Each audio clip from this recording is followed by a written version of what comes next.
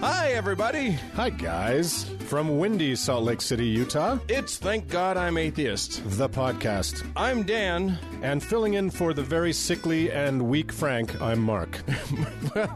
Wow, your first time on the show and you're already going after Frank. Honesty is the best policy. It is indeed. Yes, Frank is unwell this week, so Mark has graciously allowed us to have him step in. Glad to be here. You're a longtime listener, first time co-host. First time co-host, indeed. Is what you are. That's right. Thanks for stopping by, Mark. Happy to be here. Really a pleasure to have you. It's an honor to be asked to be on the show. And I was saying to you earlier that you're a decent analog for our Frank, being an ex-Mormon gay man. That's right. We're really mixing it up. Yeah. A man who was a Mormon, who is gay, but I'm not from Oklahoma. Oh. Yeah. Totally different story then. Totally diverse. Also, you have a rather epic mustache. Thank you. Which Frank has none of. Yeah, it's hard to see in a podcast, but believe us, it's there. They can hear it. Can they hear it? Oh, yeah. Oh, that's actually his mustache rubbing against your ear balls. Here's some more. Yeah. Now you get it. Yeah, exactly. Yeah. You know who what? else? You know what I'm going to make you do? Yeah. Tell a mustache story. Because you have to understand, people, this mustache is so good. We're talking Selleck good. That you have stories related to this mustache. Yeah, it's Saddam good. Yeah. It's Saddam good. It's Saddam good. So I think I told you the other day one of my favorites was we're here in beautiful Salt Lake City, and I was working on a project out south in a kind of funky neighborhood. Yeah. And this little boy goes riding by me, probably 5, on his big wheel. He actually had a real big wheel. And he goes riding by, and as he goes by me, he kind of clocks me as I walk. And his mom's walking like 10 feet behind him. He's just eyeballing you. Totally giving me the stink eye. And his mom's like 10 feet behind him. And as soon as he gets past me, he turns around and whisper shouts to his mom, "Mom, that guy's wearing a disguise." It was awesome. That's amazing. Yeah. All right. Well, I guess we better do our show here. What do we do? Why don't you tell us a story? Okay, so we're going to go right into stories. Yeah. I'll just dive you in there. Well, this week has been a big week for county clerks in Kentucky. Sure. Yeah. Is that what state is that? The Show Me State, or that's the county clerk state. That's the county. It's the go fuck yourself, I'm not serving you state. Right. Exactly. Yeah, so everybody go to Kentucky immediately. Right. And spend your money there. No, don't. So Kim Davis, the very Christian county clerk in a county who gives a shit, right? Who dresses like a sister wife, has continued her crusade of not issuing marriage licenses. Bravely continued her crusade. Very brave. So she's continued to not follow the law and issue marriage licenses to taxpayers and citizens of her county who wish to be legally married. Well, she has a sincerely held religious belief. Apparently so. She follows all the teachings of the Bible in regards to marriage. Including having done it herself 4 times now. Right. She's kind of skipped the rules about divorce. Yeah. Well, here's the thing: is I'm not sure she's divorced. Oh, maybe she's just stacking them. Skuntundun. she's a polygynist. No, that's still men. No, and it's not. That's still women. What is it called? It's not polyandry. That's Joe Smith's. No, I think that's when you marry other married people. No, that's polyamory. That's polyamory. Polyandry. I think it is polyandry. Androgynous. It's andro meaning men. Is that what that means? Yeah, polymen. Many men. Many men. Okay, so maybe that's what it is. That's what she's got. We don't know if she's been divorced. And it's Kentucky, so we don't really know what people do behind the privacy of their double wide. Although I did look up their state motto. What is it? A little ironic. United we stand, divided we fall. Aw. They're so divided right now. Well, they're probably going to change that. They're falling. She will refuse to say that motto until she's arrested. Right. So she, as of this recording, has now been sent to timeout right. by a federal judge, which it's an interesting incarceration, and I didn't really know this was a thing that you could do. It's literally a timeout.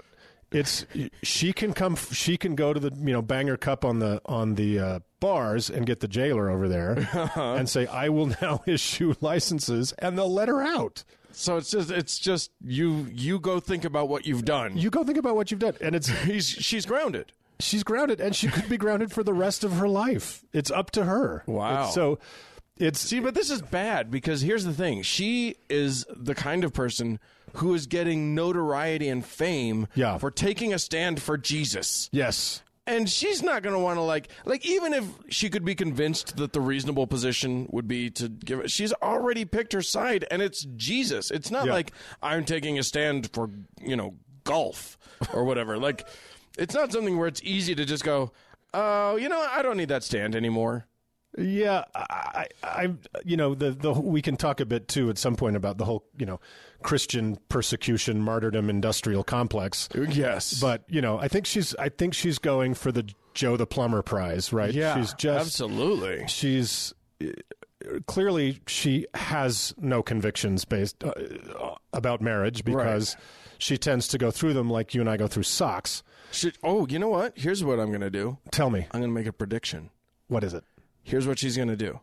She's not going to ever change her view on marriage, so she's never going to give out. So here's what she's going to do. She is going to, what we're going to hear, my prediction is, what we're going to hear is that she is going to be released from prison, having resigned her position. Yes.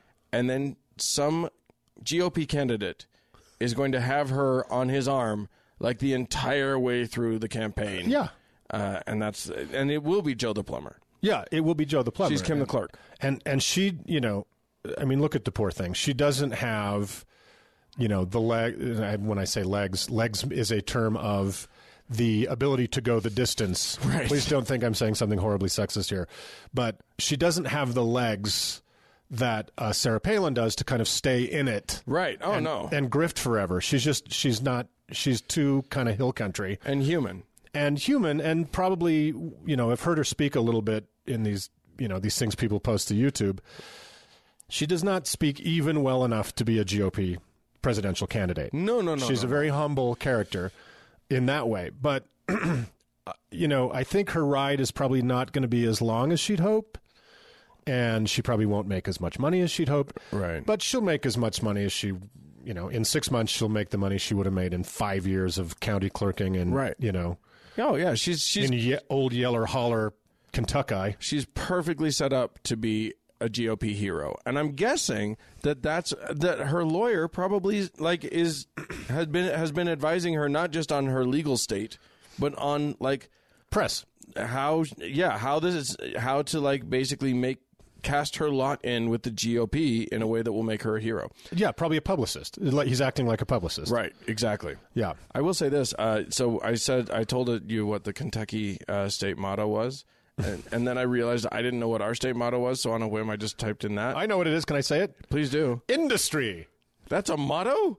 And I know. It's just a word. It's kind of a stream of consciousness declarative. It is. It's like, okay, think of a word, then shout it. It needs an exclamation point at least. Doesn't it have one? I think it's just the word. So it's kind of like industry. It's just industry. We like to be industrious. How did we not come up with a better motto than that? I don't know. We suck. Our state bird is the stupid seagull. It's the California seagull. The California gull. The California gull is our state bird. Our state tree is the Colorado blue spruce. Yeah. We don't have any of our own things. No, we don't. And, the seagull is our state bird, for those of you who don't know, because it ate bugs. Right. That's true. Yeah, it earned such a place of honor because of its appetite for bugs. For bugs. Yeah. All right. It was a miracle. I'm going to move on. Is there more to Well, the only thing I was going to say is I think that our right-wing Christian friends have really got to go hit the dictionary about the term martyr or martyrdom. In the book they've read, martyrs, they died. They acted on their conscience, knowing full well that the force of Rome or whomever was going to kill him. was going to kill him, Yeah. but they did it anyway. Right. So what these people what people like her are asking for, despite her 6 hours she'll spend in jail, so that'll be 12 Holocausts. What they're asking for is they want to act on this conscience that they claim to have without consequence. Right. So they don't want what they're demanding that the law not punish them for doing this, and then they compare themselves to people like Dr. King, Right. who knew full well Yeah. when he marched into whatever city, the police were totally within their rights under Jim Crow to crack his skull open. Yeah. And that was courage. And they were, yeah, exactly. That yes. was and he was martyred. And the question becomes, how much courage does it take to stand with 70% of the population of your country? I stand strong as a Christian Yes. with everyone else here. She's a real outlier. Boy, it's a brave, brave soul. Exactly.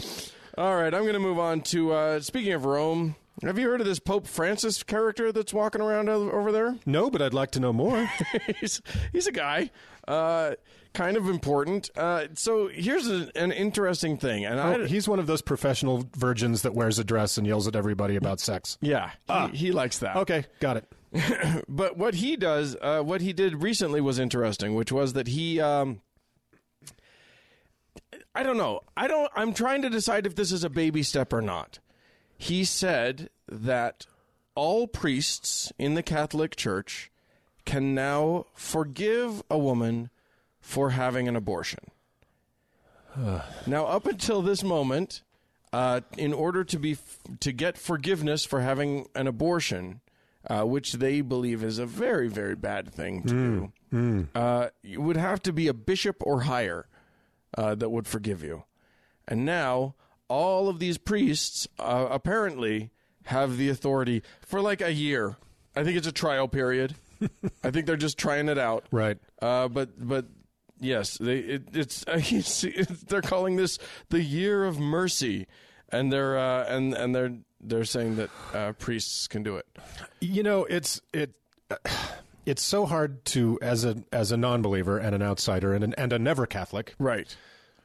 You can look at these things and go, welcome to the 20th century, I guess. Right. Welcome to kind of post-Enlightenment ideas. Right. But, you have to really look at it, or you can make a fun game of looking at it from inside their worldview. Right. In which I'm imagining that is seismic. Absolutely. As a matter of fact, of course, there is outcry among those who disagree with this with this idea. Oh, no. One person, the Reverend James Martin, a Jesuit priest and editor-at-large at America Magazine. He has two first names. I know he does. Yes, absolutely. He said what's new is that Pope Francis, at least for the year of mercy, is universalizing this permission. Oh, I guess I misread that. That's dumb. He's talking about permission for the priests, not for the women. Right, well, obviously, if you're a Catholic and you're going to have an abortion, This is the year. this is your year. You get in there. Right. And so whatever that cutoff is at midnight. And if you are a Catholic, remember, it's easier to get forgiveness than permission. Totally. Always. You will never be granted permission. No. Well, and that's the thing about Jeebus is that he's got that whole "I'll forgive you for anything, all you have to do is ask" clause. Yeah. Which was stupid. That was a bad idea to put in there. It has had ripples Yeah. that a couple of our other stories, I think, may touch upon. Yeah, indeed. You're going to touch my ripples? I can barely reach, even though they're kind of protrusive. I don't know. It in sounded this cold sexy. cold air. I'm just going to say it sounded sexy. Yeah, it's funny that for the rest of us who live on Earth, Yeah. and not in Middle Earth where these people live, there is nothing to apologize for. Right. This is a legal, safe, oftentimes medically necessary, and otherwise completely at the discretion of the fully formed human being whose life it affects. Right. An already an extant human. An extant human. Who is deciding whether or not to continue in the creation of a potential human. Yeah. Who's making a choice about their reproductive cycle. Right. Which anyone who doesn't live in a cave thinks is great. fine. You do that. Yes, please make that decision. And do it safely and with our blessing. And I would say, even though there's this hysteria about Planned Parenthood, do it with our tax dollars like you would do any other medical procedure that you require, right, but may not be able to afford. We'll do it with our tax dollars because you will end up saving us so much money. So much money. Over having a child. Yes, that you don't want or that you can't care for or that society then has to take on. Hell, have 5 or 6 of those abortions. Yeah. And you'll still save us money over you having a child. You have 5 or 6, you will get the 7th one free. Let's just throw it in. Yeah. We're just going to throw it in. Yeah. It's a mad sale. Offer excludes twins and triplets. Oh, my God. Yeah. Because that's a little more involved. Yeah, that's just too much. But I guess if you're a Catholic woman, of course there was that poor child in Paraguay whose father, I think it was her father, raped her. She gave birth to the child. I think she was age 11. The child wasn't age 11, and the Paraguayan government, very much in the thrall of the Catholic Church, refused to allow her to have an abortion. Right. Yeah. And our friend Mike Huckabee said, yeah, that was the right call. Yep. Good one, Paraguay. Yeah. But she's a Catholic, maybe, so she can. Well, she doesn't need forgiveness. She didn't have an abortion. She's got nothing to forgive. Yeah. Well, I mean, she has things that she may need to eventually try to forgive somebody for. There are a lot of people who need her forgiveness. At this point. But anyway. Yeah. What do you got? Well, I want to take us a little closer to home. Okay. On paper, this town is spelled Layton. Right. But in the local patois, it is pronounced Layton. I will take us to Layton, Utah, where noted pedophile Timothy Morgan Butler. You're going to call him noted? He's new. I feel like he's new to it. He's in my notes. Okay, well, then he's noted. Yes. As of this moment, he is a noted pedophile. It's true. Timothy Morgan Butler told the local police that this is a quote, "The Bible did not set limits on the age between two partners."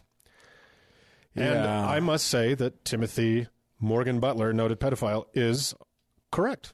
Yeah, he thought that was a valid defense. That's what's amazing here. Yeah. I read this story and was you got to cock your head to the side a little bit because it's just one of those, I might break my neck with all the head cocking. Especially when you look at his beautiful face. Oh. Did you see the beautiful face? Oh, yeah. He's a look at that punum. He's a fine looking man. Another mustachioed fellow. Hey now. I'm just going to say. What biblical prophet wouldn't love that face? Oh my God! Yeah, I mean, so this is the natural consequence of people backing this county clerk lady, because when you start to say, well, sincerely held personal religious beliefs trump actual laws of the land, you're going to find yourself in some murky water awful quick. You're going to discover just how many crazy motherfuckers there are out there. Yeah. Who have very sincerely held religious beliefs. Yeah. He told, I don't want to step on your toes on because this is your story, but I was shocked that he told pretty much everybody that he did this for love. Like his wife wasn't loving him, and he wanted to show these girls some love, and they weren't getting enough love at home. He's just misunderstood. Honestly, it's just I mean, yes, there's a sexual component to it, but he was there for the emotional stuff. He's kind of if Charlie Brown was a sex criminal. And he kind of looks like a 50-something-year-old sex criminal. Yeah, I think that's what Charlie Brown grows up to be. He's got that big, round, bald head. He never, when you think about Charlie Brown, he never understood what was going on. No, he never. He had that sort of, that cluelessness about him that is adorable as a child, but once it gets old enough, you got to look out for that. Yeah, put an anklet on that guy. Yeah. Yeah, he's a piece of work. Oh, my God. You know what I thought was amazing and not at all surprising about this, since we both grew up here in Utah. Yeah. And this kind of thing comes to the surface from time to time, is the lack of the Bible's age of consent commandment. Right. You'd think, want your neighbor's ox all day, but let's just slide something in between like 7 and 8 there. You're talking about amending their top 10 list of I think we need an addendum. Sure. That's just establishes a postscript, perhaps. Yeah, maybe covet under 16, but don't touch under 16. Right. Yeah, like, sure. That seems like an important, but it's an omission that has been discovered by so many people. Yeah. Right? I mean, you're talking about the likes of our friend Joseph Smith. Oh, sure. David Koresh, Jim Jones, local favorite Warren Jeffs. Sure. Sure. They all, I mean, they like that young Strange. What are you going to do? They also, despite their studies, could not find the age of consent in the Bible. Right, yeah. They and searched, boy, did they look. I'm sure they looked. I mean, guys like Joe Smith don't. Here's the thing about starting your own religion. If you come up with something that contradicts the Bible, you can come up with a workaround. Oh, yeah. But they didn't need it. Because there's nothing in the Bible that says no fucking kids. No, not that I'm aware of. And in fact, I'm trying to narrow it to one Bible story, but let's just say all of them, there was some degree of fucking kids, right? Well, I mean, I think that not in Jonah because there were no kids in the whale. Right, right. Had there been, a whole different story. That would have been some fishy sex time. Yeah, I mean, I think, Mary was when God fucked Mary, she was just a wee one. She was like a maiden. Yes, she was like 12 or 14 or something. Yeah, very young. Very, very young. Yeah. Well, and to be fair, and for those of you who've never heard of it, there's this thing here in Salt Lake called the Mormon Church, has just released what they hoped would be a little release valve or workaround on the Joseph Smith marrying girls issue. Oh yeah. And they described an underage girl as who was a wife, and I think there were probably more of them, as on the eve of 15. Oh, that's delightful. Almost 15. She was almost to an age that's also not acceptable. Yeah, she was on the half a decade away from 19. So she was literally just years away from being 25. So we'll see how this guy's case goes. I hope Frank and Dan will follow it to the bitter end. I imagine it will end spectacularly. Yeah, I don't know. I imagine he goes to jail, right? Oh, let's hope. Like what else could possibly happen? Here he could, I don't know. You never know in Utah. Well, if he gets if his bishop signs on, then the whole world's. The most delicious irony, of course, is that he will be swearing into his criminal trial on the same Bible that justified. Right. He's been trying to defend himself. Did you know that? The judge won't let him, but he keeps saying I can. And literally, like when the judge said. The judge was like quizzing him with some legalese, some legal words to say, hey, do you know what this is? Do you know what this is? And he was like, well, I can find anything on Google. I'll bet he can. Yeah. That's a man who knows how to find stuff on Google. Yeah, exactly. Right. The Google where most of us dare not tread. Yes, exactly. And wouldn't want to even if we could. No. Okay, well, I'm going to take us to a part of the country called Luther, Oklahoma. Luther, Oklahoma. Where that would be a great name for like a renegade cop in a movie. I'm Luther, Oklahoma. Luther, Oklahoma. Yeah, exactly. Gets called into his sergeant's office angrily all the time. Oklahoma! And then he throws his badge and it sticks in the wall. Yeah.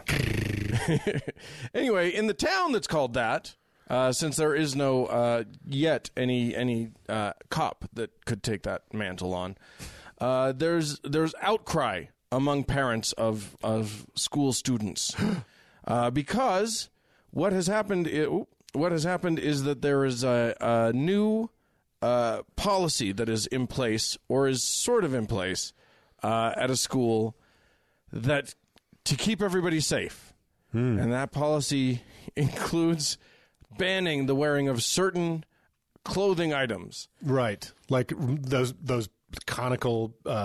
Breast pieces that Madonna used to wear in the 90s. Those are super dangerous. I'm sure those are out as well. Right. But what they have now banned are crosses, any clothing with crosses on it, and cowboy boots. Cowboy boots with crosses on them. Those are extra out. So just cowboy boots? You're doubly not allowed to wear any cowboy boot with crosses on them. But no, you can't wear cowboy boots and you can't wear crosses because gangs. What? What? Because they think that it's a gang thing if you wear that. They're worried about that. Well, a cross, clearly you're in a gang.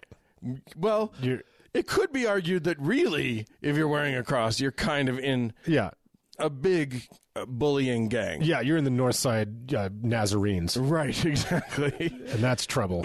But why cowboy boots? What's up? I don't know. Oklahoma, man. It doesn't say, but nobody wears anything else. I don't know. Yeah, that's what I would have thought. But apparently they do. And if you're wearing the cowboy boots, they're worried that you're in a gang. There were some parents. There was at least one parent who claimed that there are no gangs in Luther. So that would be so that's a stupid policy.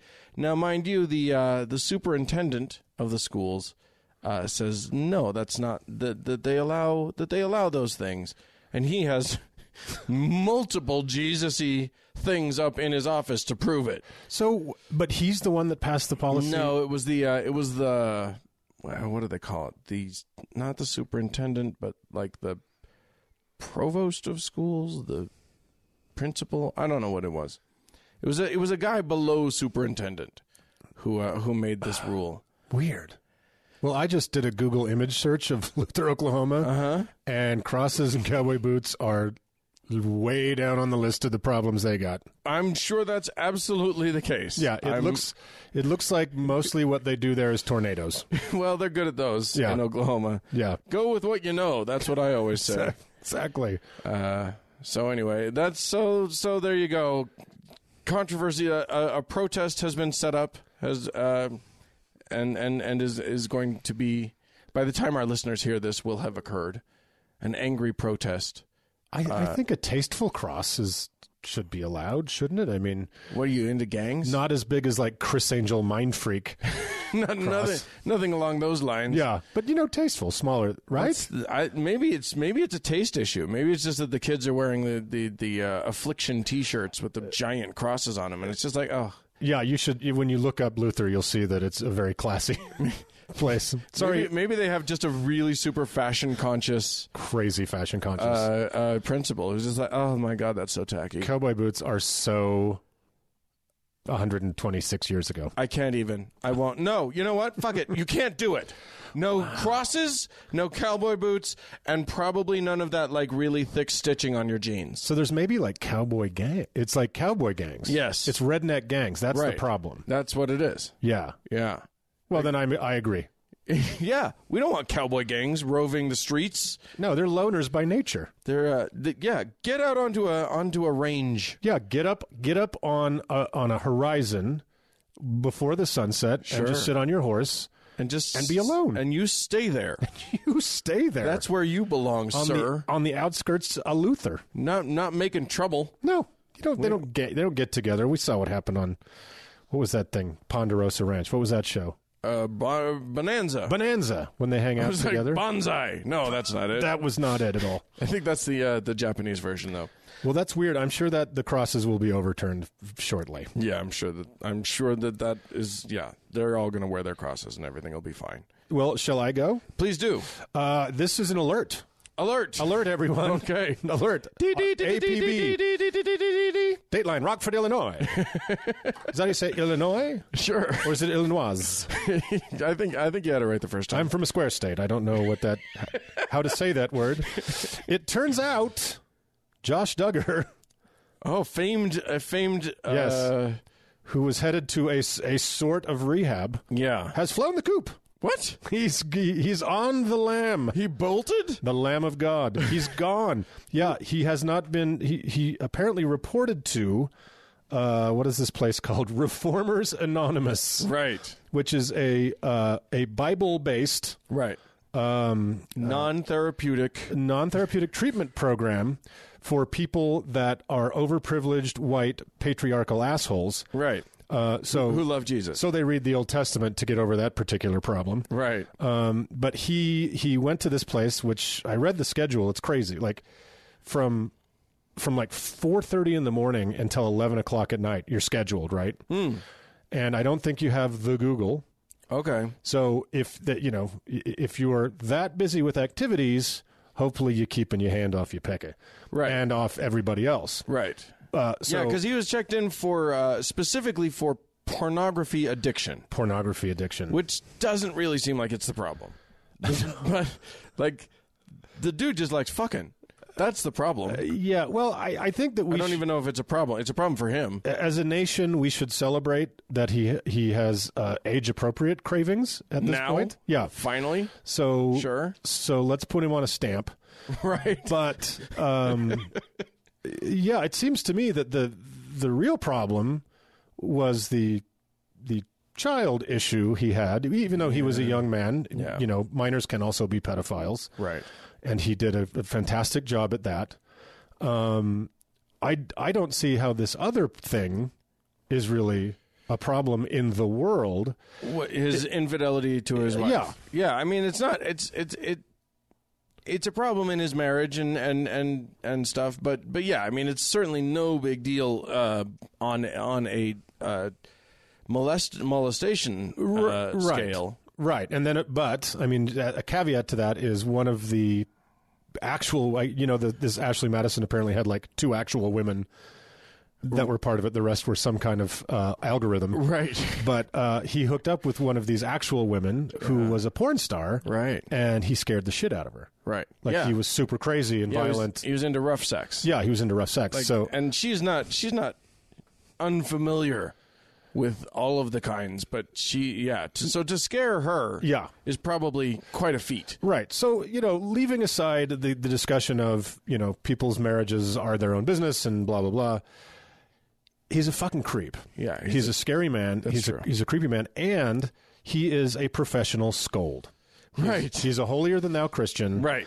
And professional scold, where if you and I were in the public eye, well, you are, because you're a famous podcaster. I am that. You should see this place. This facility is incredible. Well, yes. I mean, we've put countless hours into the I had to wait so long at reception. Right. And hearing your echoing footprints coming down the marble hallway. It's like a metronome for an hour. But, if we were in the public eye and stumbled, I'm using air quotes, in a way that he has, he and his kind would be all over our asses. Oh, yeah. But, he's instantly forgiven because he's in the right tribe. Yeah. Right? Well, and forgiveness is kind of their thing, as we talked about earlier.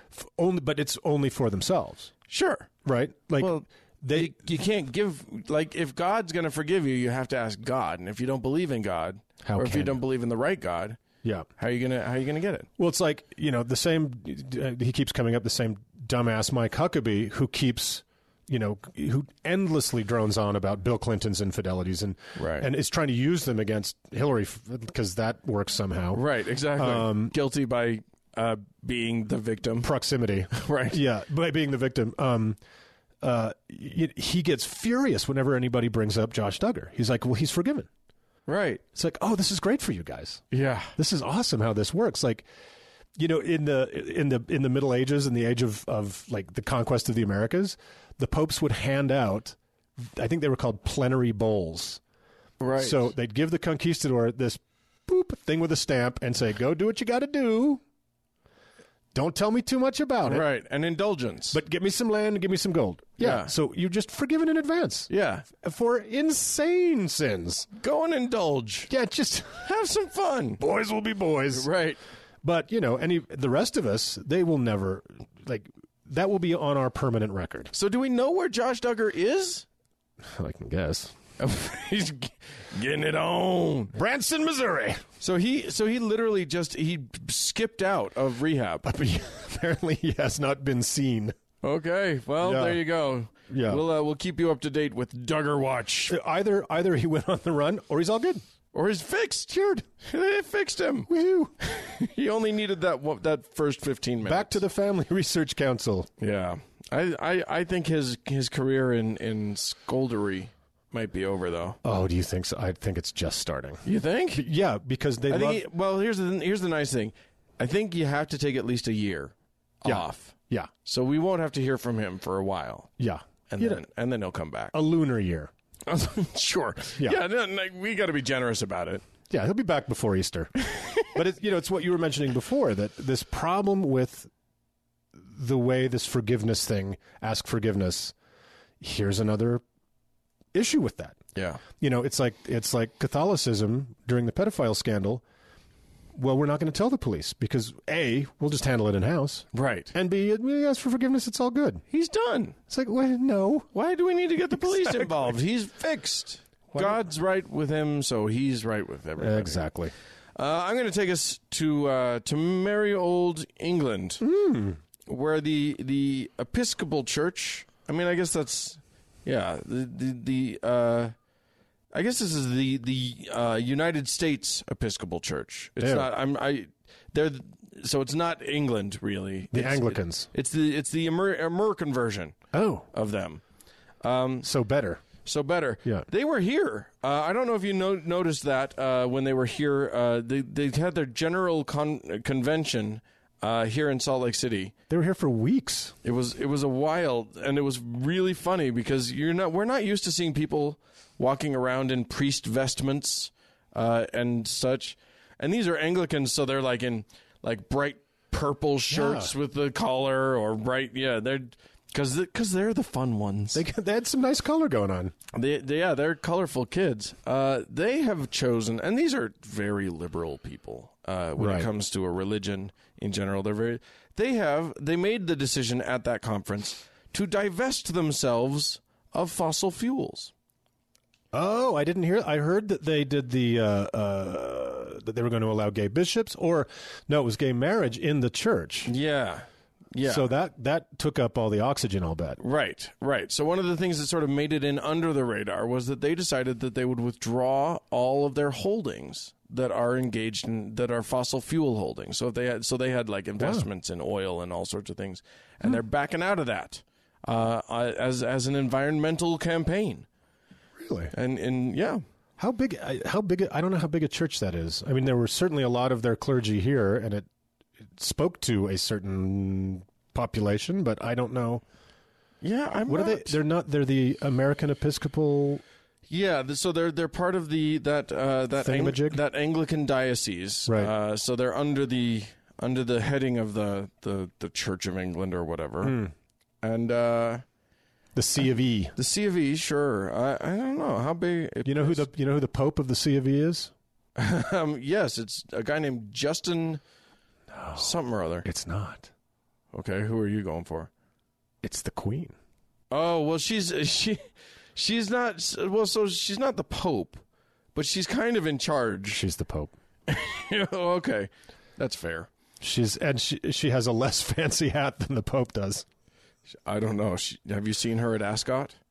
No. I'm sure she has some incredibly fancy hats for that shit. I meant the really heavy hat they keep in the Tower of London with all the rocks on it. The metal hat with all them Yes. rocks? All the rocks they stole from their former empire. That's quite a hat. It's a very valuable hat she's got. It's a little gaudy. It is. Yeah. That's true. It's a little much. I'm going to see if I can find what size the Episcopal Church is in the United States. It's a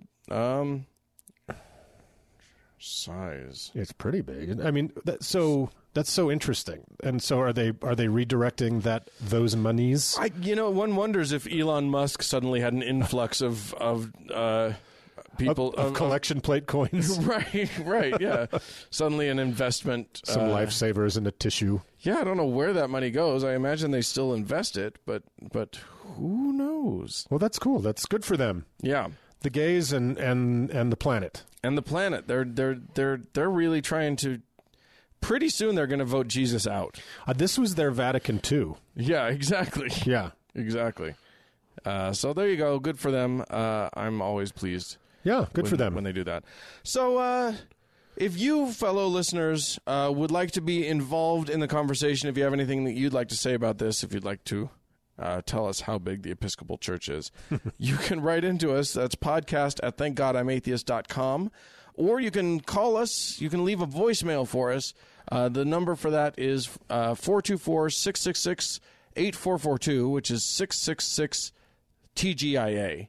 A lot of people don't know that. Frank doesn't say the TGIA part because, I don't know. Was I supposed to say that because Frank's not here? No, I'm going to do all of it. Oh, okay, great. I'm going to guide you. I'm just going to hold our listeners' hands and walk them through. Because I can just wing it. They've heard it all before. All right. Go to the Facebook page, kids, facebook.com/TGIAtheist, and join. Mark here wouldn't know this because he's not on the Facebooks. Nope. But you can join our group, which is a closed group. Nobody will know that you're in it. It's not admitting to anyone that you're atheist except us. That's the TGIA Members Only Lounge, and ask to be let in, and I'll let you in. We've got a little bit of Pat Robertson here for you. He's gonna tell us all about how what you gays think, Mark. Pat, go ahead. So I, as a gay man, Yeah. I assume that you're cool with Pat Robertson speaking for your kind. I think so. I think I think everyone else in the world has been comfortable with him speaking for them. We're just the next on the docket. Yes, indeed. Yeah. All right, so here's this.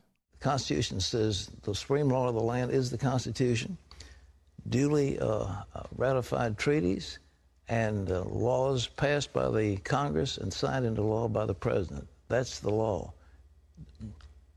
Judicial decisions do not constitute the law, and you're not obligated to do that. So this whole thing is putting her in jail and so forth is nonsense. But it'll happen, and it's just the beginning. It's the warm-up of this battle. And I want you to know right now, you've heard it here, the gays do not just want to be recognized. They do not want to be accepted. They do not want to have just freedom.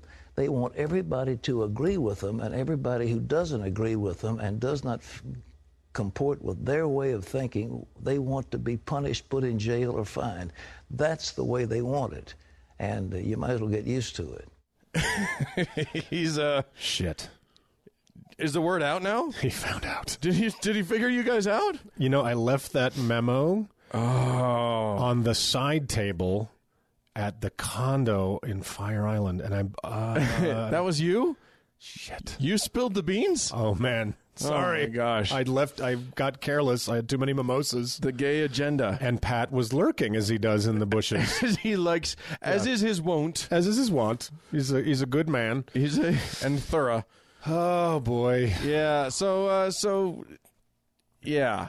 where to Also, begin? his understanding of how our judicial system works is a peachy thing, isn't it? Well, it works when he wants it to, and it doesn't when he doesn't. Right, exactly. When the Supreme Court comes down in favor of things that he likes, When it comports with his sincerely held Christian beliefs, then suddenly it's a very good institution. then it is indeed. legal. Right. So, okay, I'm not exactly a Supreme Court expert, even What? though, yeah, I know. Even though I'm Why am I having you on here? I'm a huge fan of Nino Scalia.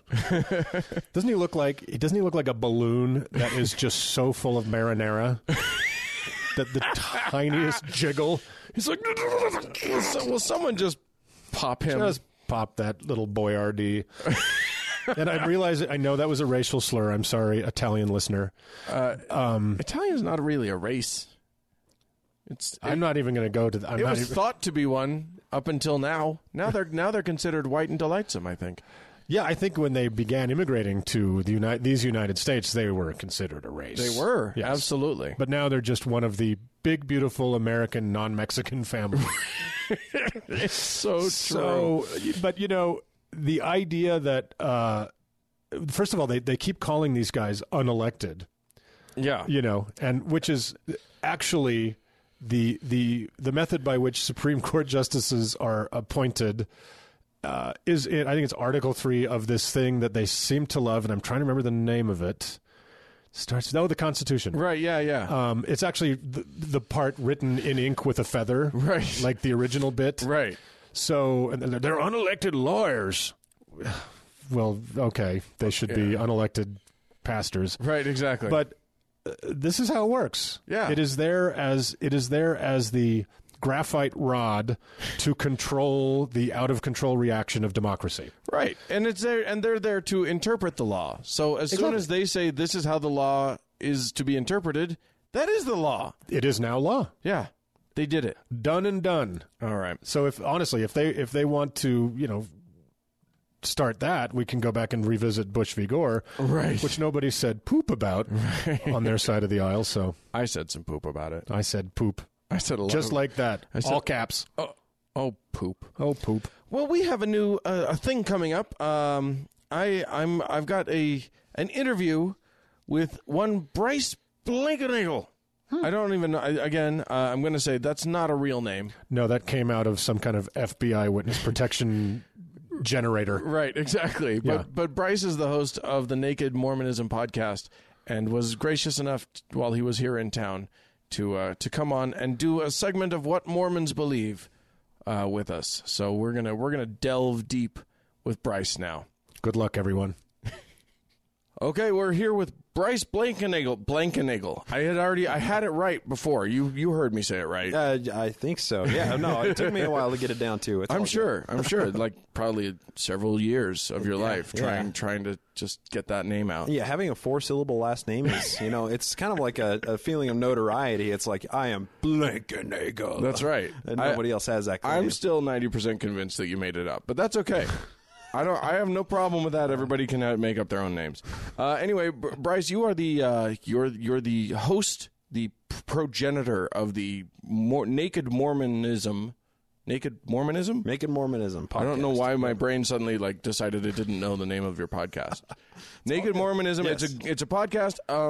Not about nakedness so much as it is about Mormonism, really. Unfortunately. Well, there's plenty of nakedness in Mormonism, having the highest, porn rates and whatnot around here, Right, right. So, I figured I would just stick to the facts instead of sticking with the naked stuff. Yeah. I'm sure that's fine, too. Yeah. Have you checked out the Mormon Boys and MormonGirls.com? Yes, very much, possibly too much. Don't tell me if you subscribe. Just give me a nod right now, and I'll. Okay, good. Yep. Nod across the table. I'll need your login information later. So why Mormonism? Why are you taking that on as your topic? Well, I grew up in the Salt Lake Valley, the small town north of Salt Lake, and it was just the culture I was raised in and what I know the most about, and I just was curious about knowing the facts about it. When I moved to Colorado a few years back, started debating a Christian buddy of mine. He was saying Mormonism isn't Christianity. Right. I'm like, dude, Jesus Christ is in the fucking name. Come on. Sure. See, it's boom. Christianity. That's Come on. Christ right there. Right, exactly. That's Is Christ in the name of your church? Don't be a jerk. Yeah, he's actually become agnostic now. So, through our nice. discussions, yeah, Good kind work. of interesting. Yeah, I'm feathering the cap on that one. I'm Yeah, happy for about sure. it. But yeah, so he started telling me about all kinds of very interesting information about Mormonism that I wasn't aware. And it just started with the Book of Mormon, the changes in the Book of Mormon. I'm like, whatever, that doesn't matter, whatever. And then I just started doing research and more research, and it just all crumbled. It all fell apart. Oh dear. Yeah, well, it's so sad when that happens. Right, isn't it? But it's like kind of a sweet relief for it to happen too, because growing up with so much pressure. I mean, you had the same experience.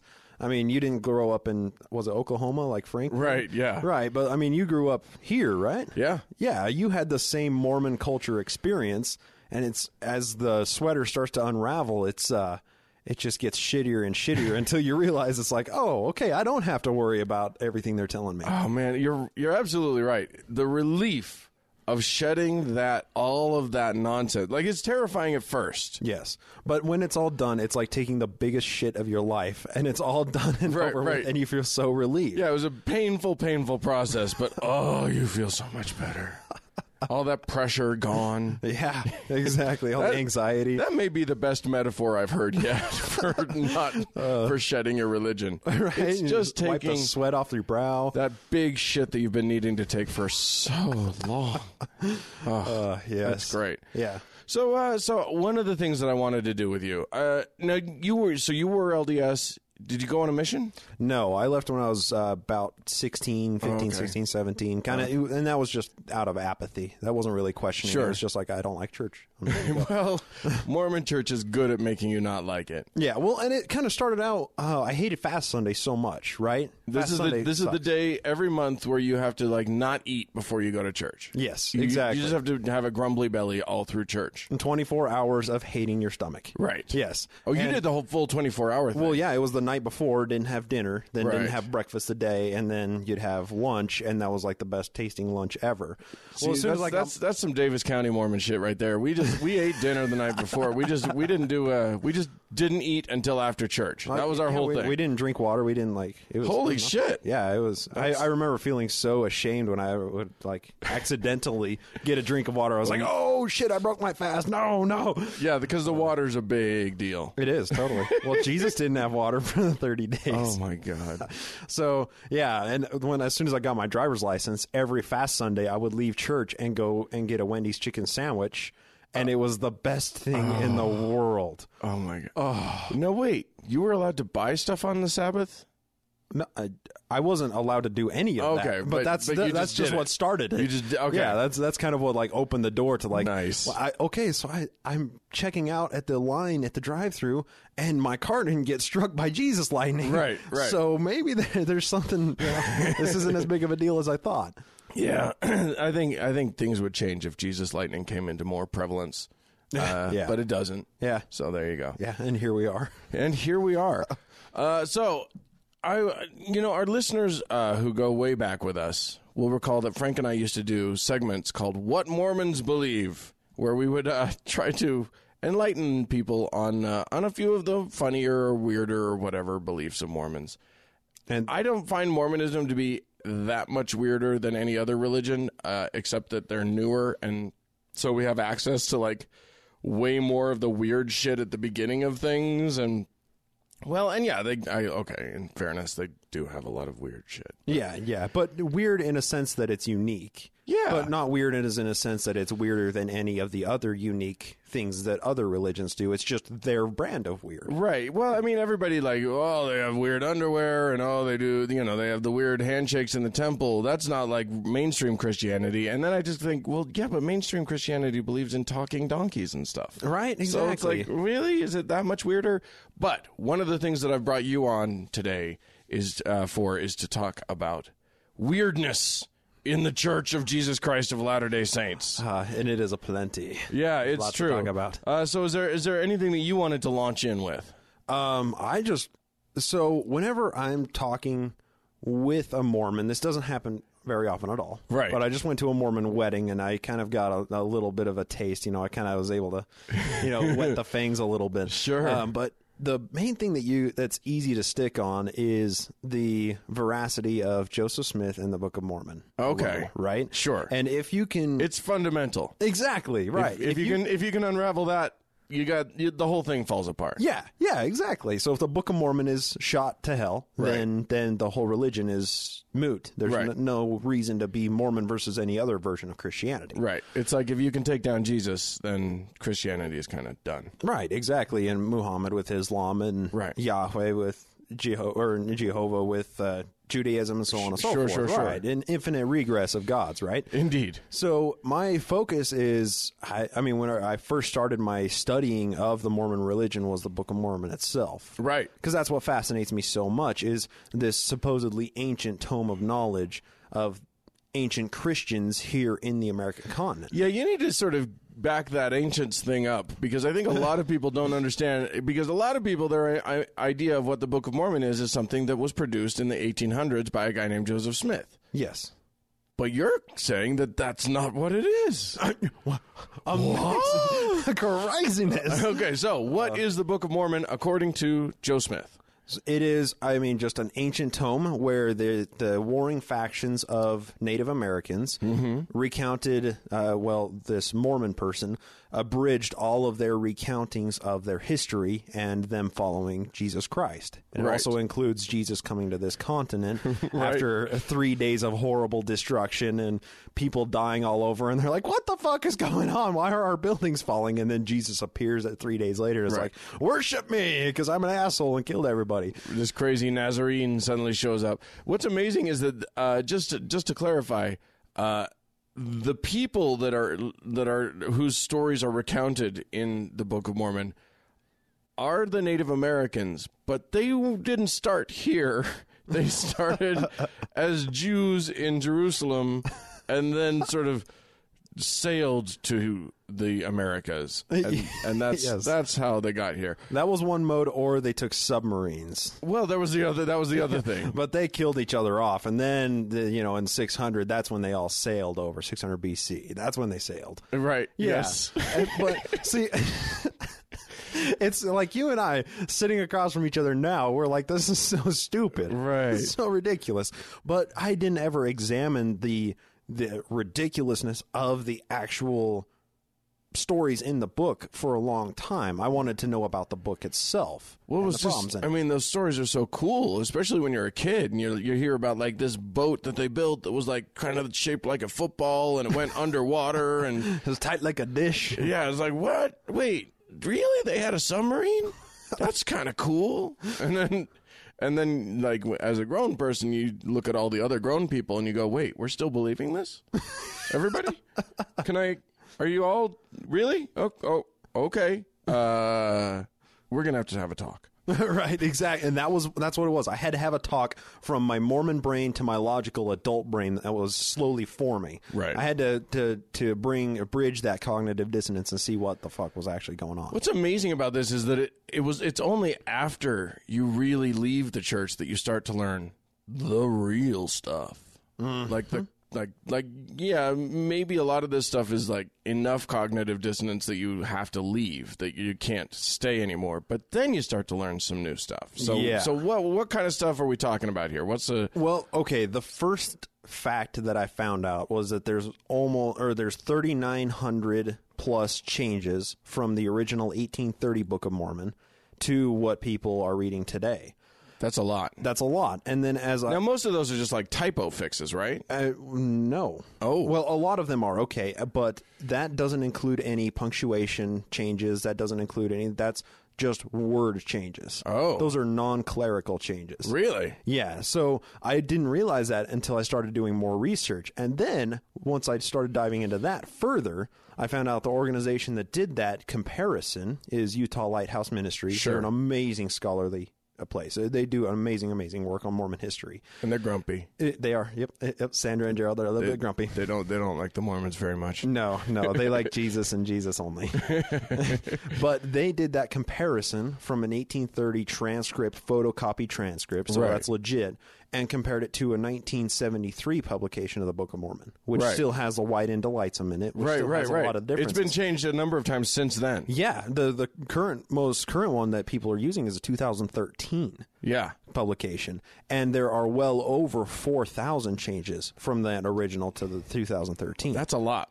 Yeah, exactly. That's and a high number of changes. Now, are they counting if a full sentence is changed, they're just counting every word? One change. Oh, that's one change? Usually one change. If it's an entire sentence that's removed or an entire sentence that all of the wording is changed a little bit, then that's just one change.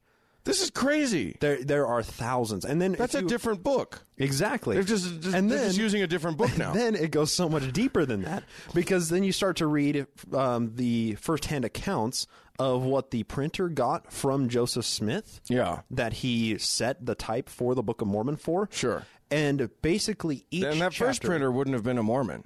No. The first printer would have just been somebody hired to print up this book for Yes, us. yeah, and he was just a guy working for a printing press in New York, right? Right.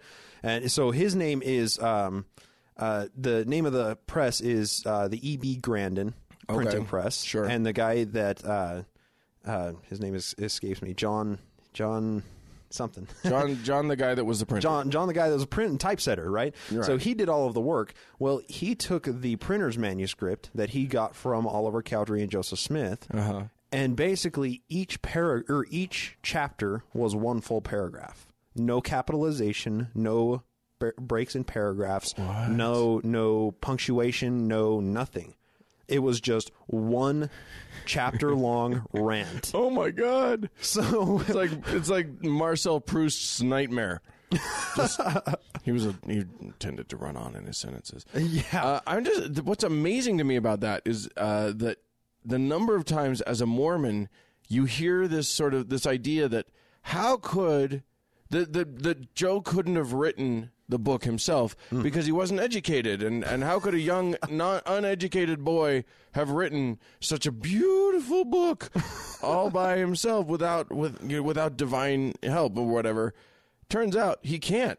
No, absolutely not. He just rambles. And there's tons of source text, too, that he pulled from.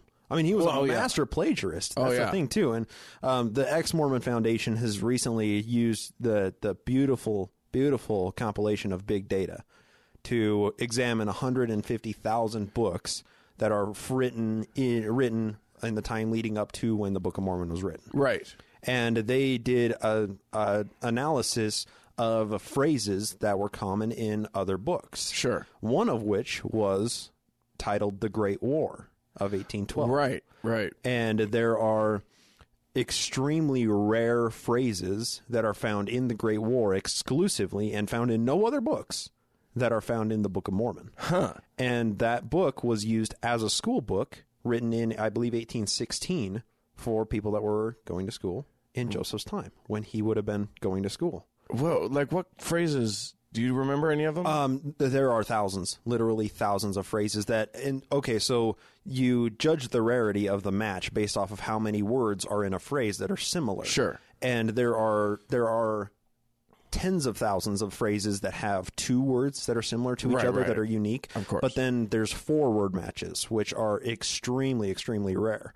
And there's hundreds of those throughout the book. Right. Just tons of them in very, very specific phraseology. Huh. And it's something you have to look at their analysis of it in order to see it. But they just have pages and pages that you can read of these phrases that there's a great war on one column and the Book of Mormon on the other column. Right. And you see the words in common. And even the context of where those words are is similar. Like in a battle after, Captain Moroni is giving his speech about the title of liberty. Right. The title of liberty is one that is, that's a 3-word phrase that's very, very unique that comes up in both books as well. Huh. And in the Great War, it's given by some amazing captain of the War of 1812. Right. And you see all of these analogs, and you're like, was it really unique?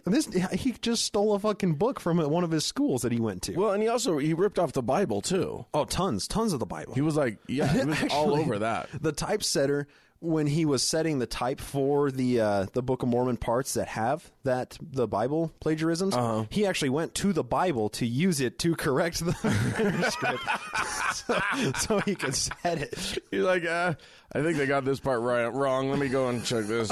They were ripping. I know exactly where they were ripping this off from. Let me go check that out here. Okay, yeah, we'll just do it this way. Yep. That's amazing. And there's New Testament phrases long before Jesus ever comes over. Oh, really? Directly plagiarized Right. into it, and it's just, I remember how normal it felt as a kid to hear the phrase, it came to pass. Drink! Which is amazing because it's just so overused in that book. It's shocking. Yeah, Mark Twain said if you remove the "and it came to passes," it would turn into a pamphlet. Yeah, it's not very well written. No. Joseph Smith was a fancy character. What's your take on him? I personally kind of like the guy in history. He was a fraud. He was a nutball, but I gotta give it to him. He must have been the most charismatic guy you ever met in your life. Absolutely. I feel like this would be the best drinking buddy ever. Because of the crazy shit he would talk about. Oh, sure. Just because, some of his rants, and I mean, he would throw the stone in his hat, and that gave him free license to say whatever he wanted. Yeah. And to fix any problem he needed to. But yeah, that's something I find is he used to be just this amorphous prophet of God that I considered holy and revered so much. Light shone around his head. Yes. All of those things. Yeah, so he had a permanent halo and whatnot. But then the more I study him, the more I'm like, man, this guy's a badass. Yeah. I like this guy so much. I mean, there's things not to like about him. Marrying a 14-year-old's not cool. Yeah, generally. That tends to be. She was promised to him when she was 9, so. So you're saying he exercised restraint? Is that what you're saying? He waited. He waited years. What are you kidding? And then she got kind of cute, and what are you gonna do? Yeah, they got to mature to a certain point. Oh my gosh. Yeah. But there's a lot of people that surround him that I'm even more fascinated by. Okay. One of which is Orrin Porter Rockwell. Oh, yeah. Which we had a little shot of his whiskey before coming up and recording here. Yeah, here in Utah, there's a distillery up in Ogden, Utah that makes it's a ripoff of Fireball, really, but it's called Porter's Fire. Mm-hmm. It's actually his distillery. He opened it when he moved out here. Did he really? In a hotel. Yeah. Oh, that's badass. Yeah, dude. No, this guy was a badass. Believe me, I know. It's funny. A friend of mine have gone and smoked at his grave. I don't know why. We just felt like we wanted to honor him, and we felt like doing something that Mormons would hate was the correct way to do it. He would have loved it. Yeah. He would absolutely loved it. So tell us a little bit about, give us background on him. Why is he important in Mormonism? Okay. So Porter Rockwell was Joseph Smith's friend growing up. Mm-hmm. So Joseph had that leg surgery when he was 8 years old, and he had a limp for his life. Right. Porter Rockwell broke his leg when he was 10 and had a limp for the rest of his life after that. So they were limp buddies. They were limp brothers. Yeah. So they kind of like bonded over it. And, Joseph would get in fights all the time. Well, if there was somebody he wasn't tough enough to beat up, he'd go get his buddy Old Port. And they would go both beat the guy up, right? So they were like, they were blood brothers, right? So they just grew up basically running the church, right? Joseph was the head of the church. He had his assistants, Oliver Cowdery and Sidney Rigdon, so on and so forth. Lots of other names in there, Hiram Smith. Right. But he had to have somebody that would go do the dirty work, somebody that would go get shit done. Right. And that was Old Port. And Porter was they called him the Mormon angel of death. The destroying angel. Yeah, that's right. Yeah. Destroying angel. I like mine better. I like the angel of death too. No, destroying angel. I'm going to give it to them. That's a good one. We could call angel of death Hosea Stout because he was a badass. Oh well, that was Brigham Young's buddy. Yeah. And Hosea Stout was the dude that poisoned Samuel Smith for a month period with arsenic or something after Hiram and Joseph were shot in Carthage. Good Lord. So Brigham could, usurp the power. Yeah. But anyway, so Old Port, he... the more you dive in, the crazier it gets. It's right? awesome. So Old Port, he was the destroying angel. Yeah. Joseph Smith gave him a revelation, which is on that bottle downstairs. If you never cut your hair, then no bullet or blade will ever harm you. Yeah. And that's why he's this woolly bear man looking motherfucker that's just has no soul. He looks amazing. Like if you see a portrait of him, he's got long hair and a beard, and he just and just death behind his eyes. Yeah, there's no soul in there. Like if that guy walked onto the set of Sons of Anarchy, everybody else would be afraid. Like that's the guy. That's who we're talking about. Yeah, he's riding the motorcycle that has flame tires and shit. Yeah. That guy can walk into any biker bar, and everybody else will like shift over so he has a seat. That guy has a seat at any biker bar in the world. Anyway, go on with him. No, that's exactly him. That's the perfect way. People need to Google him because you don't understand until you actually see a picture of him because he was a scary looking dude. Yeah. But so Joseph gave him this revelation, and it was after Orrin Porter Rockwell. I use the names interchangeably. Right. It was after he was being chased by a mob, and he turned on a horse, and he turned around on the horse and ran into the crowd, pulling out his 2 6-shooters and shot everybody and killed them all. And he was completely unharmed. And Joseph was like, all right, you're a badass. It worked. Never cut your hair. You're never going to die. It worked. You're immortal. Congratulations. Yeah. So he was the guy that Joseph tasked with shooting Lilburn Boggs, which was the senator that signed the Mormon extermination order. Right. And he only shot him after this senator had retired, or governor, I'm not sure what he was, after he had retired, and he was just sitting in his house. Old Port just kind of disappeared off of the record books for a couple of days, and then Lilburn ended up with a shotgun blast to the body. Wow. And survived. Oh, shit. And Old Port's defense was, when I shoot a man, I kill him. Couldn't have been me. Yeah. I don't know who it was. Couldn't have been me. But then you get like little glimpses into his humanity too, because after he moved out here, after Joseph died, and he had opened up his distillery and his motel and whatnot, there was a woman that I believe she had her hair burned off, or there was something that had happened, and she didn't have any hair. Oh, dear. So Port cut off his hair, Right. sewed it into a wig, and gave it to her. Right. So he gave up immortality for her. Yes, what a gentleman, right? So you find out all these stories where he's like this whole horrible, bloodthirsty killer, Yeah. and then you see little glimpses into like the true human that was behind the facade that was old pistol packing Port. Yeah. Yeah, he's one of those characters that you don't hear about in Mormon church. They kind of love him, but they can't really talk about him. Yeah, exactly. Because he's a little, like it's too much, it's too tricky. You can't really, like, you want it. Yes, he was on the Lord's side because he did the things that Joseph Smith told him to, but he did kill a bunch of people. And a lot of the things Joseph said was just to go kill people. Right, yeah. So then they have to address that problem is like, does a prophet of God actually tell people to go kill people if he's a real prophet? Yeah, it's tricky. It's tricky. Yeah, so like the more I dive into the history, the more I look at it, the more I find these characters that are just so fascinating that I just want to constantly learn more about because they're just so amazing. You don't fully understand them. You have to look at them through a historical lens. Right. But still you can hear or read quotes from people that are around them and come to understand what they did and why they did it, and you're like, wow. That's an actual human being. It's not just a paper cutout that I've studied before. Right, right. Or that the Mormon Church has told me about up to this point. Yeah. Porter Rockwell came to Utah after Joseph Smith died. Did he? I mean, he worked with Brigham and everything, right? Yeah, he was the leader of the Danites for a while. Which is a great name. I think that anyone who likes our show should start a Danite sect. If you like me more than Frank, you should be a Danite. Hang on, though. Before that, they were called the Daughters of Liberty. Well, there's that too. You should also. That's not quite yourself. as cool.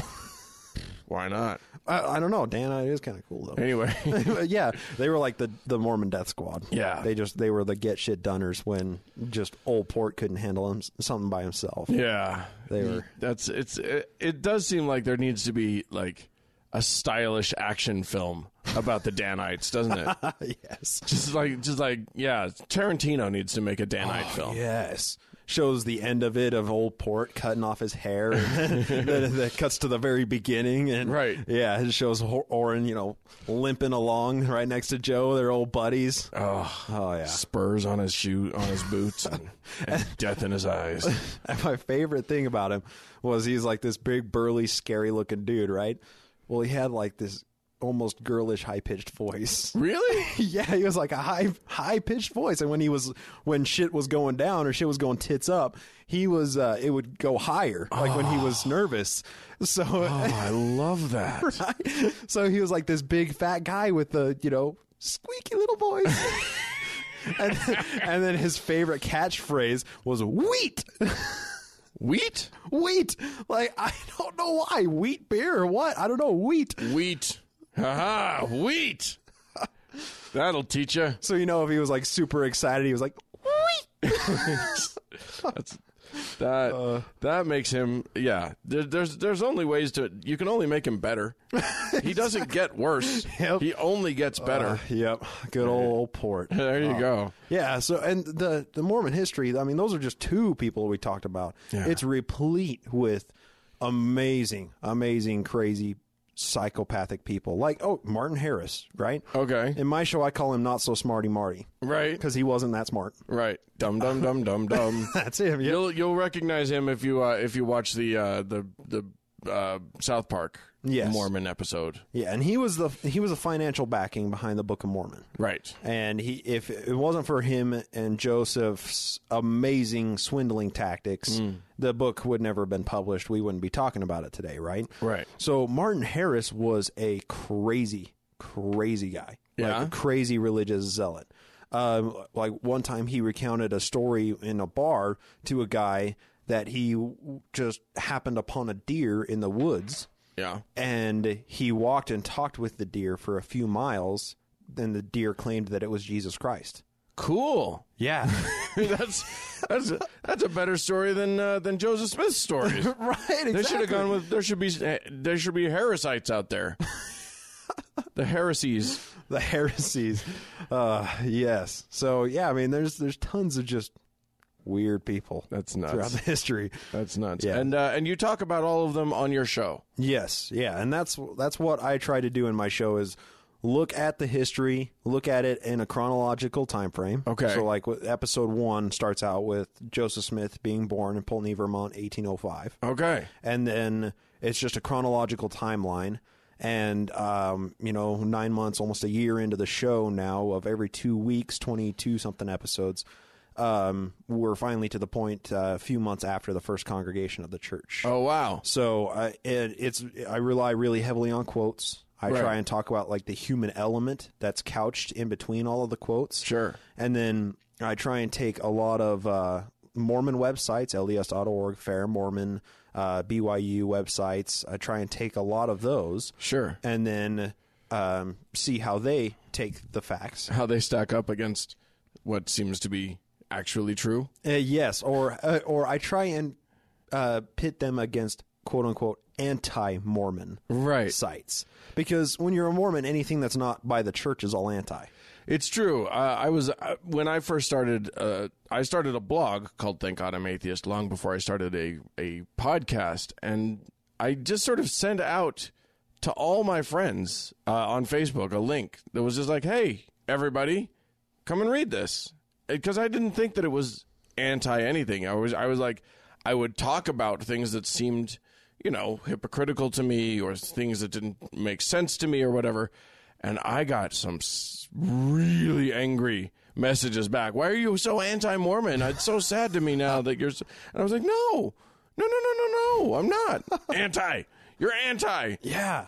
If you say something that isn't pro, it's definitely anti. Exactly. In their minds. And that's why so many people have been kicked out recently. Right. I mean, you have these legitimate historians like Dan Vogel, who has been doing years and years of research, and actually he published a 5-volume tome of amazing Mormon documents, all edited and annotated by him. Right. And it's just early Mormon documents by Dan Vogel, and a listener actually sent me that volume. They're the whole set, and I use it every episode unfailingly. Yeah. That they're just amazing because it's all the documents themselves. There's some that are photocopied. Most of them are copied word for word. Sure. I mean, it's all just really undeniable. The Just documents are transcribe. there. Yeah. Exactly. And I mean, it's a 30-year research project that he's published, and he was X'd because he was dissenting. Yeah, it's tricky. My parents were both LDS historians. So Okay. My mom, when she was, she worked in the church history department, which they used to have and don't have anymore. And they got sort of sent over to BYU eventually. But yeah, you've heard of the September 6th, which was back in the, I want to say early 90s, late 80s, early 90s, something like that. A whole bunch, 6 people all in 1 month got excommunicated for practicing the dark art of history. I did not know. Yeah. Whoa, that's Yeah. amazing. So this is not a new phenomenon. No. This goes back a ways. Yeah, exactly. Well, I wish you all the best in your endeavors, and if folks want to find you, they go to their podcasting app of choice and look for The Naked Mormonism Podcast. I'm also on Facebook and Twitter, and the Facebook page, I actually have somebody that runs it for me. Cool. That goes by the name of Demonisa. I know you guys have the same kind of thing. Yeah, it's And great. She posts way, way, way, way more on the Facebook page than ever I could cover in any episodes. Awesome. So if people ever want to know way more about Mormon history than what I talk about, check out my the Naked Mormonism Facebook page, and your mind will be blown. Awesome. Well, hey, thanks for coming on. Maybe we'll have you back to do another What Mormons Believe sometime next time you're in town. Awesome. Sounds good. Thanks All for having right, me, man. I hope you all, ladies and gentlemen, feel enlightened by Bryce's thing. Thanks for coming on again, Bryce. Yeah, and if you would like to know even more about Mormonism, I'm sure Frank and Dan can arrange for a couple nice young fellas to come around your place. Yes, indeed. Yeah. Actually, those guys don't know a lot. Surprisingly, they only know what they're allowed to know. Exactly. Those missionary boys. They're kind of the worker bees. They just know where the flower is and how far it is. Right. Yeah. So Bryce is probably your best bet for the in-depth stuff. But they're fun to talk to. So It's true, and they'll do your housework for you. they will. Thanks again for coming on. And ladies and gentlemen, if you want to reach out to us for any reason, you can do so. Our email address. Why don't you, Mark? How about you could give our email address? Oh, shit. It's TGIA. Nope. Oh, thank God I'm atheist. It's podcast at thankgodimatheist.com, or you can call and leave a voicemail for us. And the number for that is it's 424. Now I don't even remember. 424-666-TGIA. That's 424-666-8442. Go to the Facebook page, facebook.com/TGIAtheist. And also you can join the Members Only Lounge. That's on Facebook. It's called the TGIA Members Only Lounge, and I will let you into that. Hey, thanks to Mackenzie for doing our Facebook page and being in charge of that. We just got 5,000 likes on the Facebook page, which is a large number. It's not internet large, but it's large for us, and we're pretty pleased about that. Wow. And thanks to the Red Rock Hot Club for their music. Isn't it great? Yeah. I love it every It's week. delightful. Yeah, and thank you, Mark, for coming on in literally no notice at all. It is a great pleasure, and honored to be here and support what you guys do, and I hope Frank feels better soon. All right. And thank you, dear listener, for tuning into us all these weeks, and we sure do appreciate having you listen. Bye-bye.